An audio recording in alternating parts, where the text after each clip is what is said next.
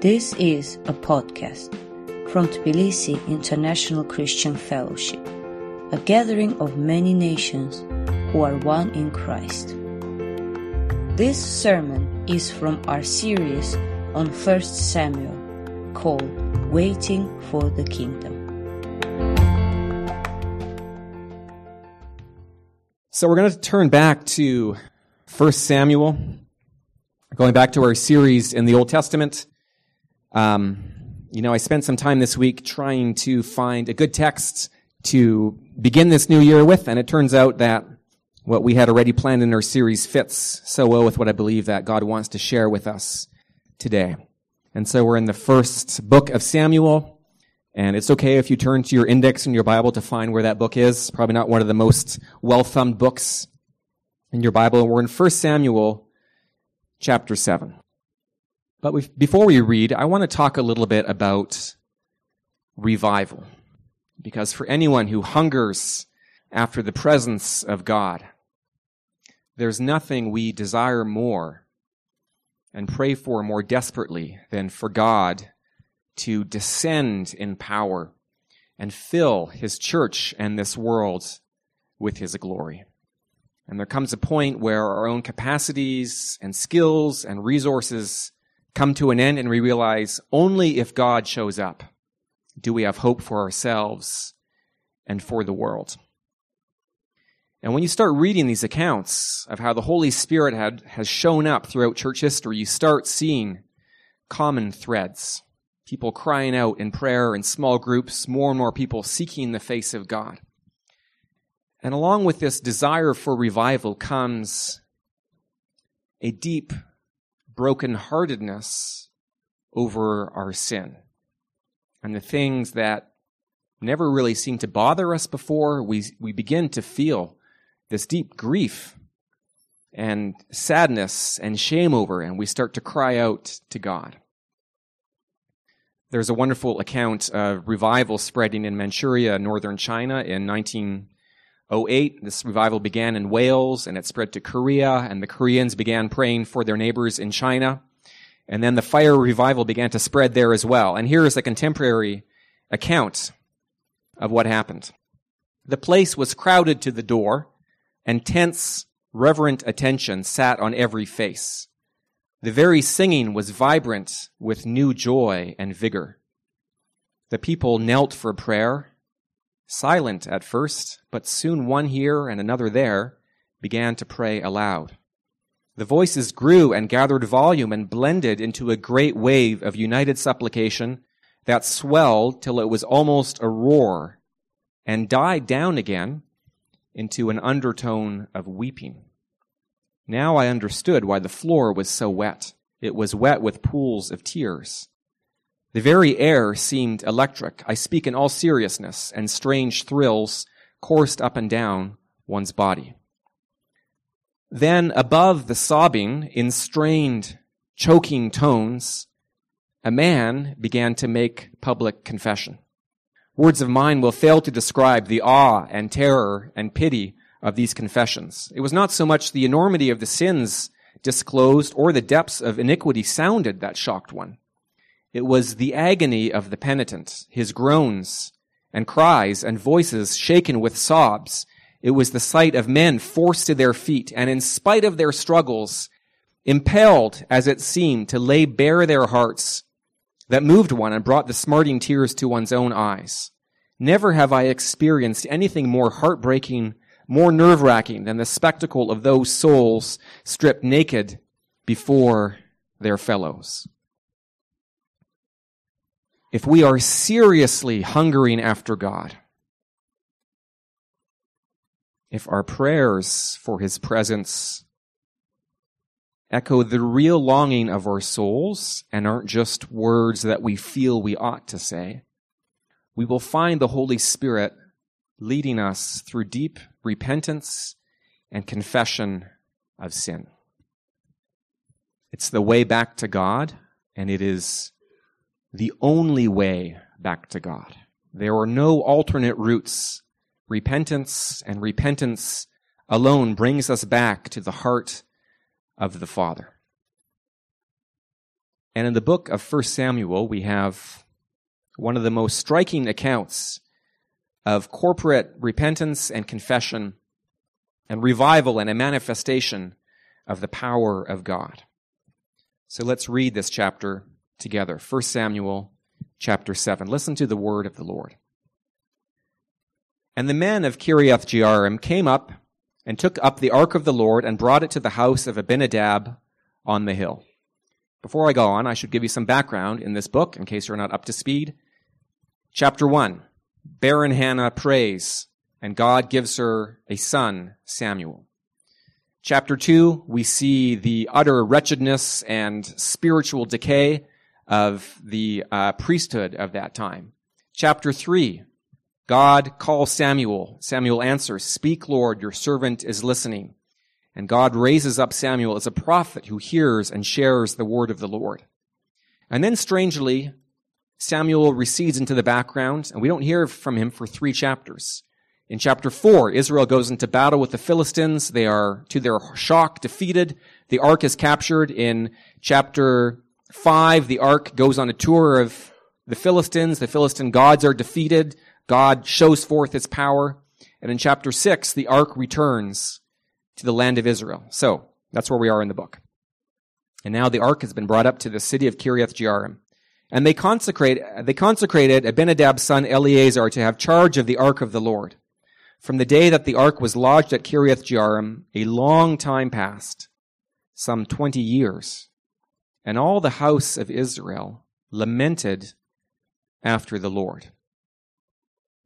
And Samuel said to all the house of Israel, "If you are returning to the Lord with all your heart, then put away the foreign gods and the Ashtaroth from among you, and direct your heart to the Lord and serve him only, and he will deliver you out of the hand of the Philistines."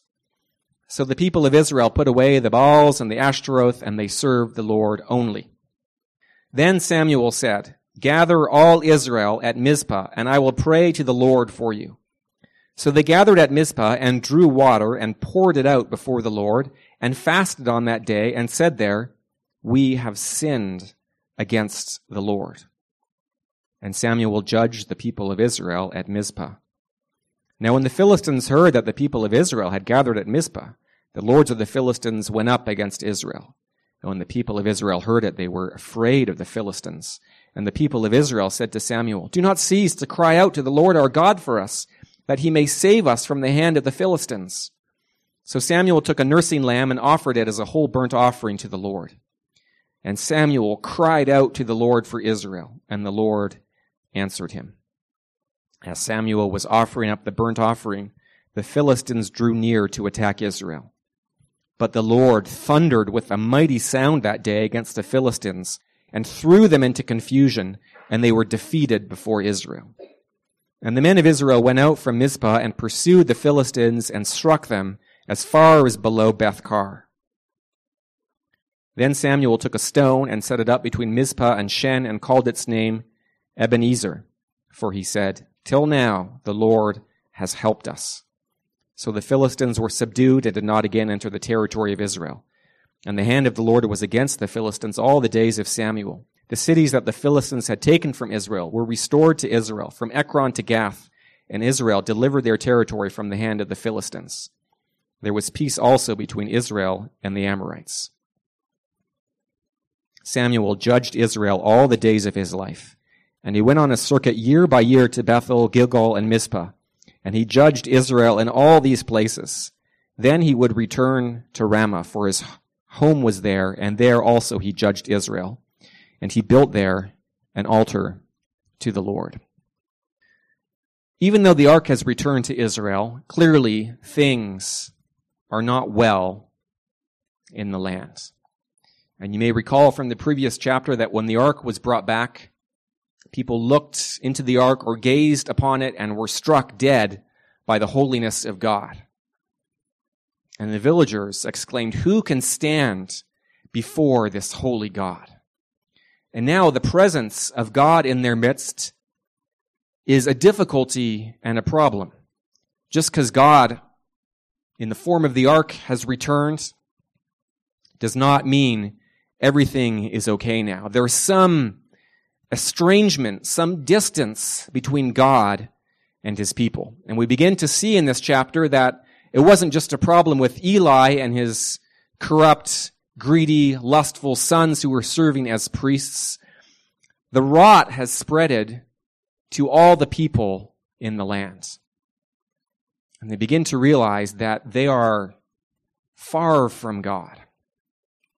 And this realization doesn't seem to happen immediately. A long time passes. Years go by. Years and years. 2 whole decades could go by. And then the people begin to lament after the Lord. Somehow in their hearts, a homesickness for God begins to form. And this is the first kernel of repentance. The word most often used for repent in the Old Testament is to turn. It's one of the most common verbs in the Hebrew Bible, to turn back to God, to return to God. And going back to God implies that He is our source, our origin, our true home, where we have always belonged. And of course, this is true for all human beings because we are created by the hand of God, created to be in friendship with Him, to walk with Him in the cool of the day in the garden. But it's especially true for the covenant people of God, whom He has redeemed and rescued with His mighty hand. And they have sworn to be faithful to God as He has sworn to be faithful to them. But then they begin to wander off into other paths. And now, for some reason, there is a longing after God, a homesickness for God, a painful sense of God's absence. And this is where all true repentance begins. A sense that something is amiss. There's something missing. All is not well. And here I am having my fill of my sin and my idols and my false worship. But there's something within me that hungers and thirsts after God. And here is where true repentance begins. A longing and a lamentation after God. And then, at this moment, Samuel the prophet appears. It's amazing how you read in chapter 3, Samuel hears from God, and it says, "And the word of God came to Samuel for all Israel," and then he goes silent, seemingly, for 20 years, at least in the record of this book of Samuel. And it must have been a long time of waiting for this man of God. Waiting for the people to begin to hunger after their covenant Lord. And this is all the more remarkable, I think, because Samuel is such a young man. You know, they say one of the mistakes that all young pastors make when they begin to pastor a church is bringing change in too quickly, because we're young and impatient and we want to get stuff done. But Samuel, above all, is a man who listens to the voice of God. And for 20 years, he does not get permission from God to gather the people together and address them about their sin. Do you know what? You can't make people repent before they're ready. And Samuel could have shouted until his voice was hoarse, but the people would not have listened. There is a time to pluck the fruit, but you have to wait until it's ripe. And Samuel must wait until the people begin to lament and grieve for this God who seems to be missing among them. And so, although the repentance begins with this sense of missing God, what follows up immediately is a word from the Lord. God speaks. Because repentance is not ultimately about me seeking God, but when I seek God, I discover that He has been seeking me for a long time. And even this longing within the hearts of the people surely is a work of the Spirit, drawing them back to their covenant God. And now Samuel, the man of God, the right man at the right place at the right time, speaks to all the house of Israel. And he says, look, if you are returning to the Lord your God with all your heart, well, it's got to manifest itself in some concrete action. These people have this unfocused and vague desire after God, but they're still holding on to their idols. They're wavering, they're halting, they're staggering between two opinions. We miss God, we long for God, we wish God was among us again to rescue us from the hand of these foreign oppressors, but we're not quite ready to say no to all those idols that we love spending time with. And Samuel, with the voice of God, comes and gives direction to their repentance. It's not enough just to sit there and feel vaguely bad about yourself.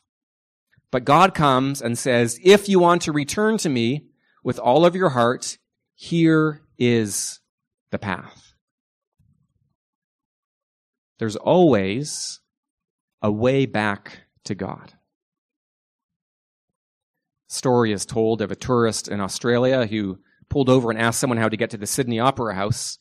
And the man scratched his head and said, well, I wouldn't recommend starting from here.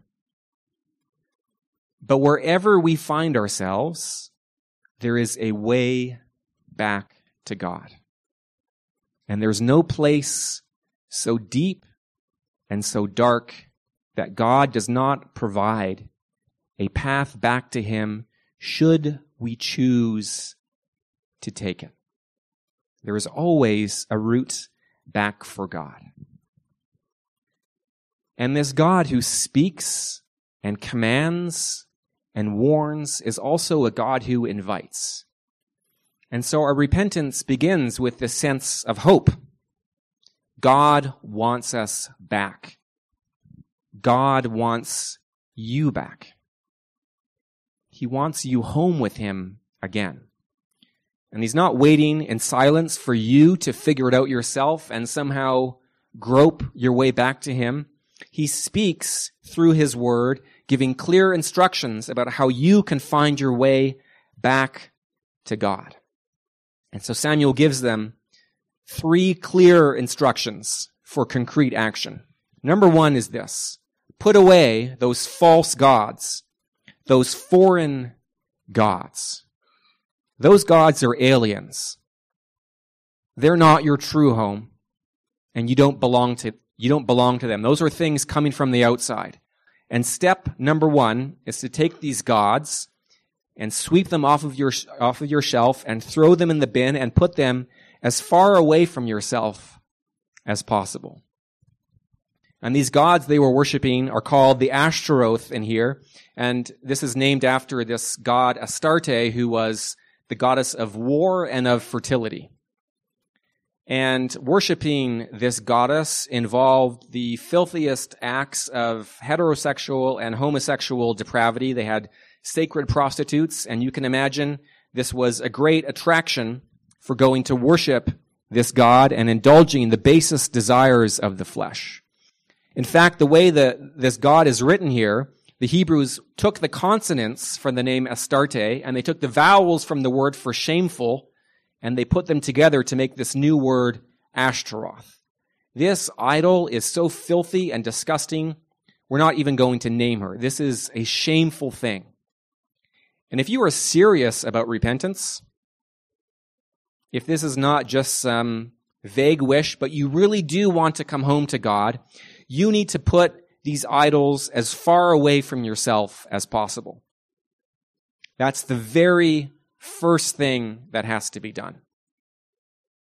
Because as long as you're still giving yourself to these things on the side, you can have no dealings with the living God. It's God or nothing. And he's not going to compete with these idols. And I don't know what foreign god has tempted you away from the covenant Lord this year. But if you really are longing to come home to God, the very first step is to thrust those things from you. And until you shove them away from yourself as far as you can, there is no returning to God. That's step number one. Step number two is this. Direct your heart to the Lord. Literally, fix your heart, your entire inner person on God. And it speaks to this tenacious commitment to be faithful and loyal to God, whatever may come. Unswerving loyalty to God. No half measures, but I'm fixing and focusing my entire person on God. I've been married for 12 years, and probably within 5 days of Michelle and I dating, I knew this is the woman I'm going to marry. No doubts in my mind anymore. And from that point on, my question was not whether or not I want this person. I was thinking, I'm going to make her my wife, whatever happens. And I was locked in and focused on pursuing this woman and making her my own. And we got engaged on Montauk Point at the very tip of Long Island. And we were having lunch, and she was eating chicken nuggets, and she was talking about her own doubts and uncertainties of the relationship. And I was thinking, I've got the ring in my pocket. I have a letter I've written to her. I'm not swerving from the way at all. However she feels, I'm going to get her to marry me. Total, locked-in commitment to this person. And this is what God is asking from us. We're not testing him out. We're not weighing him to see whether he is going to work out for us so we can perhaps return him for a full 100% refund. We are totally committed and locked in on God. And thirdly, Samuel directs the people to serve God only. There is a kind of repentance that people have where we feel ashamed of these things that enslave us. There are things we don't like about ourselves, things that embarrass us in front of other people, habits that we find humiliating. And we work hard to get rid of those things, not because we want to offer ourselves in service to God, but so that we can be more free to serve ourselves. And then we're just clearing the house of one demon to invite 7 more into us. Samuel is saying, if you're going to repent, it involves offering yourself in service to God. You've got to serve somebody. So choose this day whom you will serve. If you're going to serve these idols, fine, go and serve these idols. But if you want to serve God, you must serve him and serve him only. Because God is a jealous God, and he requires exclusive loyalty. No man can serve 2 masters. It's going to be one or the other. And so, if you want to come home to God and experience his fatherly embrace and intimacy with him and his family, it involves surrendering yourself in service to him. God, I don't belong to myself. I belong to you, and I'm giving myself back to you in your service. So Samuel says, if you're serious about repentance, if this just isn't some words you're uttering, here's what you can do. Put away your idols, fix your heart on God, and commit to serving him only. And if you do that, God promises that he will deliver you from the hands of the Philistines. God promises to show up and help all repentant people. If you want to trust your idols to deliver you, if you want to trust Baal, the storm god, and Astarte, the god of warfare, to deliver you from these enemies, fine. Let them take care of you. See what happens. But if you return to God, he promises that he will gather you under his wings and protect you from anything that will harm you or destroy you if you repent. And so this word of hope is held out to Israel. God is not calling for their repentance so he can grind them in the dust, because God loves making us feel terrible about ourselves, and he wants to suck every ounce of self-hatred out of us. God wants to help us, and he wants to be our God, but he can't and will not do that as long as we're clinging on to something else. Let go of these things, Samuel says. They can't save you. Seize onto God with both hands. And Samuel's word, his call, his summons for repentance goes out into all the land. And amazingly, the people respond. And they put away the Baals and the Ashtaroth, and they serve the Lord only, verse 4 says. What an amazing work of God in the hearts of these faithless and wandering people. But that's not quite enough. There's more that needs to be done. And so Samuel calls the people to a public assembly. We're all going to gather together at Mizpah, this high piece of ground known as the Watchtower just north of Jerusalem, and the whole nation is going to assemble so that we can be reconciled to God. It's about more than just a change of behavior, necessary though that is. We want a restored relationship with God, and we need to make sure that we renew our covenant with him. And Samuel promises, if we gather together, I will pray for you. I will intercede for you. I will lead you back into the presence of God. And so they gather at this place and they begin to fast. And fasting is a sign of hunger for God. God, we long for you. And we want you more than even the most basic necessities of life. The deepest hunger we have is for your presence. And to show you how seriously and desperately we long for you, we're not going to let any food touch our lips. And then they take water and pour it out before the Lord. And no one's quite clear what the symbolism of this action means, but I think in connection with the fasting, they're also taking the cool, refreshing water they otherwise would have drunk, and they pour it out before the Lord as a second sign of their desperation for him. And then they confess their sin to God. Verse 6, we have sinned against the Lord.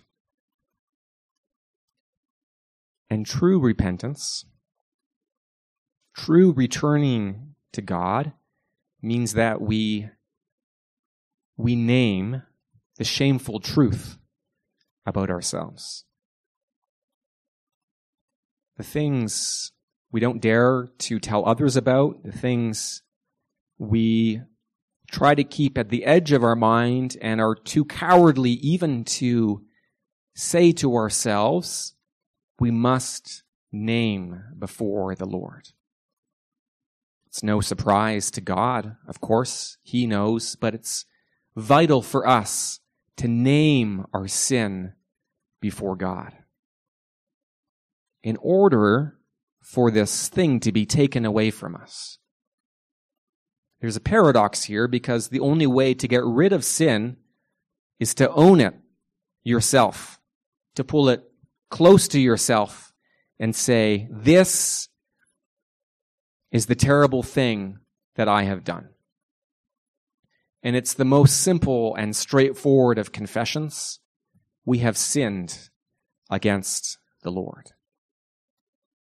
No defense, no excuses, no extenuating circumstances offered. This is a real confession before God, which we find very difficult to do. You know those sorries that are not really sorries? I'm sorry if my joke hurt your feelings. The sorry if, and you're really saying, I'm sorry that you are so overly sensitive. I'm sorry if you felt hurt that I punched you in the face, but it's really your fault. And honestly, you were being quite annoying and I had good reasons for doing so. But if you need this confession, fine. Fine, I'll say the words, whatever it takes. But really, it's not my fault, or not really. But here, they open themselves up totally before God. Without excuses, without defenses, they name their shame. We have sinned against the Lord. And notice in that brief confession how sin is described not as a personal failure to achieve my own standard of success, but sin is named as a personal betrayal of God. My sin never floats around disconnected. It's always something that happens against God. I have broken relationship with God. I have grieved him. I have offended him. I have brought shame upon him. Against you only have I sinned, David will say later on in the 51st Psalm. We have sinned against the Lord. And they don't blame God for the fact that they are at the mercy of their enemies. They openly confess, this is our fault. This is our problem. God, we have sinned against you. And they utter these words together. Because confession is rarely just a personal matter between you and God. Here it's the whole nation being gathered together to say, in solidarity in their sin, this is all of us. We've all been involved in this, and we're coming before God together to seek his face. We have sinned against the Lord. There's something about coming before God this way that, dare I say, disarms him. Because it's an act of trust in any relationship to be this honest with someone about your own failing. In my own marriage, it took me a long time before I could confess to Michelle, I have sinned against you in these ways, and I've hurt you and offended you in these ways. To open yourself up to a person without defense, baring your neck to their blow, is an act of great trust. And when we do that before God, and it's something only the Holy Spirit can prompt in our hearts, when we do that before God, instead of striking the blow that we deserve, he draws near in mercy, and he's disarmed by our trust in him. So here are the people gathered before God, fasting, praying, seeking God. And at this moment of national repentance, a new crisis emerges. Because the Philistine leaders here, there's something afoot in their vassal state Israel. No doubt they have spies and they have informers, and they're very leery of public gatherings. And here's all Israel gathered together, and the Philistine lords realize we've got to march up right now and squash this thing before it develops into something further. So here are the people gathered in this exposed place, not having eaten, not having drunk water, probably without their weapons, and the Philistine army, these brutal overlords, are marching up against them. And we're told that when the people hear of this, they're afraid of the Philistines. If you go back to the Battle of Aphek in chapter 4, when Israel was decimated by the Philistines, they weren't afraid at that point. It was the Philistines who were afraid. But the Israelites were filled with confidence. A confidence, it turned out, that was badly misdirected. Because they said, look, it's not a problem. We've got the ark back at Shiloh. Bring the ark. God will save us. Nothing to worry about. And now, 20 years later, the Israelites have been cured of that kind of presumption on God. They realize we don't have God in our back pocket that we can pull out anytime we want as our trump card to defeat anything that comes against us. There's something bad that's about to happen, and we are afraid, and that makes us desperate to cry out to God. There is a kind of confidence that the people of God have that is foolish and offensive to God. When we feel whatever problem arises, we can handle it. We have the capacity, we have the resources. There's no need to pray. There's no need to seek God. We can take care of this. That is a dangerous place for the church to be. And maybe when we begin to feel afraid, and we feel things coming against us, individually or together, that we realize are too much for us, and we are naked and we are defenseless, and there's nothing we can do, perhaps that is a very healthy place for us to be, because it prompts us to cry out in desperation to God. And the people go through Samuel. This is so interesting. They look up to Samuel as this man of God who hears the word of the Lord, and they say, Samuel, please, we're begging you, don't stop crying out to God until he answers our prayers and saves us from the hand of our enemies. Samuel the prophet is also Samuel the intercessor. And he's the one who's leading the people in repentance, and therefore it's his task to lead them now in seeking the face of God. And Samuel prays, and he also takes a lamb. He makes a sacrifice before God, this burnt offering. And God hears his prayer, and even as Samuel is offering up this lamb, and the smoke is rising to heaven, the Philistines attack, and they charge uphill to this watchtower place. And God answers their prayer, and thunder sounds forth from the sky. And it causes the Philistines to go into a panic, and they turn, and they run downhill for their lives. And at that moment, the people of Israel surge after them, grabbing whatever they can to bring down the Philistines whom God has given into their hands. God is a God who answers prayer. And what's so striking about the way he does it is that here is Ashtaroth, the god of war, the goddess of war, and Baal, who's the storm god, the god of storm and the god of war. And God is saying, I'm actually better at those things than those false gods that you trusted. You want victory? You want thunder and lightning from heaven? I will give it to you in a far more powerful way than these foreign gods could ever offer you. And God shows up. And God shows up immediately. You know, when someone has offended you and done terrible things to you for a long time, and then they come back asking for forgiveness, we like to test that, don't we? We're not quite ready to release our resentment, our very justified resentment against this person. And we'd like to fold our arms and step back and let them soak in their trouble for a little bit. But not the Lord God. The moment his wandering people return, God springs into action. God never delays keeping his covenant obligations. And he had promised the people, if you repent, you will be delivered. They've repented, and now they will be delivered. That's the way that God works. He's always faithful to keep his promises. And so the Philistines flee. They're struck down by the pursuing Israelites. And then, at the farthest point of the Israelite advance, Samuel sets up a stone of remembrance,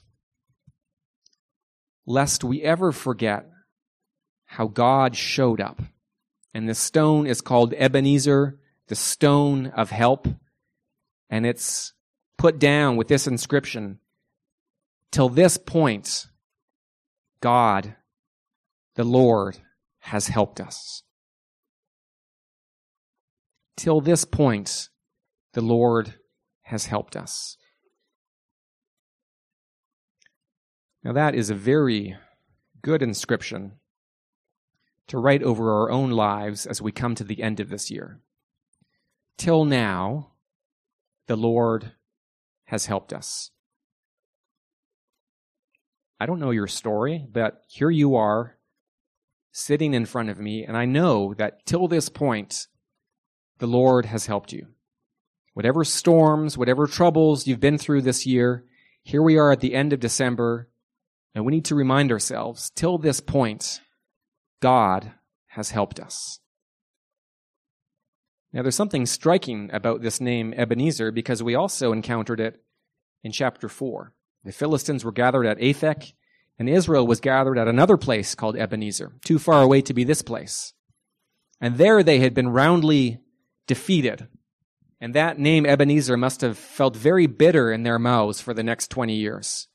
The site of their defeat was named Stone of Help, but God didn't help us. We trusted in him, we carted the ark out, and we were decimated by the Philistines. Surely God has failed us. And now Samuel is redeeming this name. He's taken the name of their previous defeat, and now it becomes the name of victory. Because when you belong to God, even your defeats become victories in him. And I don't mean that by way of pious, positive thinking. God had always been the helper of Israel. And even their defeat at the hand of the Philistines 20 years ago was God helping them to a more intimate relationship with himself. They needed to learn that you can't just cart God around and use him as a super weapon against your enemies. God is not like that. He wants you to come into a relationship with him as the living God. God has helped us all throughout this year, all throughout your life. God has always been helping you, whether or not the Holy Spirit has given you the eyes to perceive it or not. God is for us. He is always for us. He doesn't switch back and forth the way we do. God is always and entirely for us. It is remarkable in this chapter how central Samuel becomes. Samuel is the prophet who speaks forth this powerful word of repentance. And Samuel is the priest and the intercessor who prays and offers sacrifices to make the people acceptable to God. And in this chapter, Samuel appears for the first time as the judge, the leader, the one who dispenses justice and puts things in order. And he goes around on his circuit, his little circuit north of Jerusalem every year, putting things in order and making sure that this crisis of repentance and deliverance is followed up on and consolidated.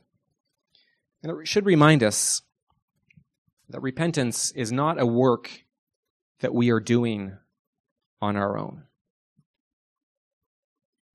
The Jewish people celebrate the Day of Atonement, the festival of Yom Kippur, but of course, there's no longer any animal sacrifices in Jerusalem since the temple was destroyed. And so in the Jewish liturgy to this day, for this feast, the central words are this: repentance will turn away the severe decree. Instead of sacrifice, we have repentance. But that is not the kind of repentance Scripture speaks of. Our repentance is not how we turn away the anger of God against our sin. It's not a work that we do or a way of achieving favor with God. It remains a sacrifice of the Lamb. So Jesus is the greater and truer Samuel who leads us, his people, back in repentance to God, who brings us home to God for the first time or again and again in our lives. Jesus is the prophet who speaks the powerful word of God. He is the one whose ear is always open to the voice of his Father, and he faithfully speaks that word into our lives. Repent, the kingdom of God is at hand. And the words of Jesus are powerful words. And his command to repent, like God's command to bring light out of darkness, brings forth what it commands in our hearts by a mystery of the Holy Spirit. Jesus, the book of Acts says, is exalted as Prince and Savior to give repentance to Israel. Repentance is a gift that comes through the voice of Jesus in our lives. When we were children, we had a dog. He was part German Shepherd and part Husky. And this dog was a bolter. Some dogs just love to run away. And he was supposed to be on his chain, guarding the back door. But if we ever took this dog off the chain or we let go of the leash, the dog would be gone. And first he would sort of gently lope along the road, looking over his shoulder at us. And then when we started running after him, he would increase his speed just ahead of our own. We wouldn't see him for hours until he returned back to the gate by the back door. And then one time this dog vanished and did not return. And several days went by and we wondered, maybe we're never going to see our dog again. And then one of my siblings, I think it was my younger brother, went just to check the wooded ravine behind our house. And there he found our dog, and somehow the leash dragging behind him had gotten wrapped around a tree very tightly. I don't think there was even enough slack for this dog to lie down. And when he saw my brother, he wagged his tail, but he was too thirsty even to bark. And my brother unwound the leash and brought the dog home, and this dog just drank and drank and drank and drank. He was so thirsty. And this is a little picture of God going after us. We're all bolters by nature, aren't we? We don't want to stay at our post. We lope off, and even the fact that the Holy Spirit is pursuing us seems to make us run farther and further from God. And then we get to a point where what began as freedom becomes something that entraps us, and we're so tightly wound up in something we can no longer even escape from it. And God does not sit at home waiting and wondering when we shall return. He sent Jesus, his Son, to go after us and find us. Even when we're too weak to bark, God hears the cry of the soul, the lament, the longing after him, and he comes and finds us and unwinds us and brings us home to drink of the living water. Jesus is the prophet with the powerful voice of God, summoning you today to repentance. Listen to his voice, because they are words of life that he is speaking. And Jesus is the priest who offers himself as the pure Lamb of God to reconcile us to his Father.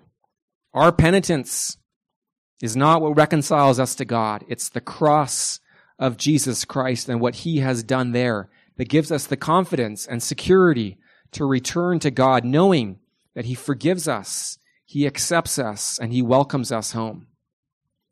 And like these poor, desperate Israelites, we cry out to Jesus, please, Jesus, do not cease interceding for us. And Jesus, Hebrews says, ever lives as our high priest at the right hand of God, powerfully praying and interceding for us, sleeplessly asking God to pour down grace on our behalf. Jesus never stops praying for you. Isn't that amazing? The light is always on in his room, and your name is always on his lips as he prays and prays powerfully on your behalf before God. And then Jesus, like Samuel, is the judge, not going on a tiny little circuit like Samuel does, but he comes and lives in our hearts to follow up on our repentance. So it's not just a one-time emotional crisis, but so that we do change, and we change permanently before God. The cross and the empty tomb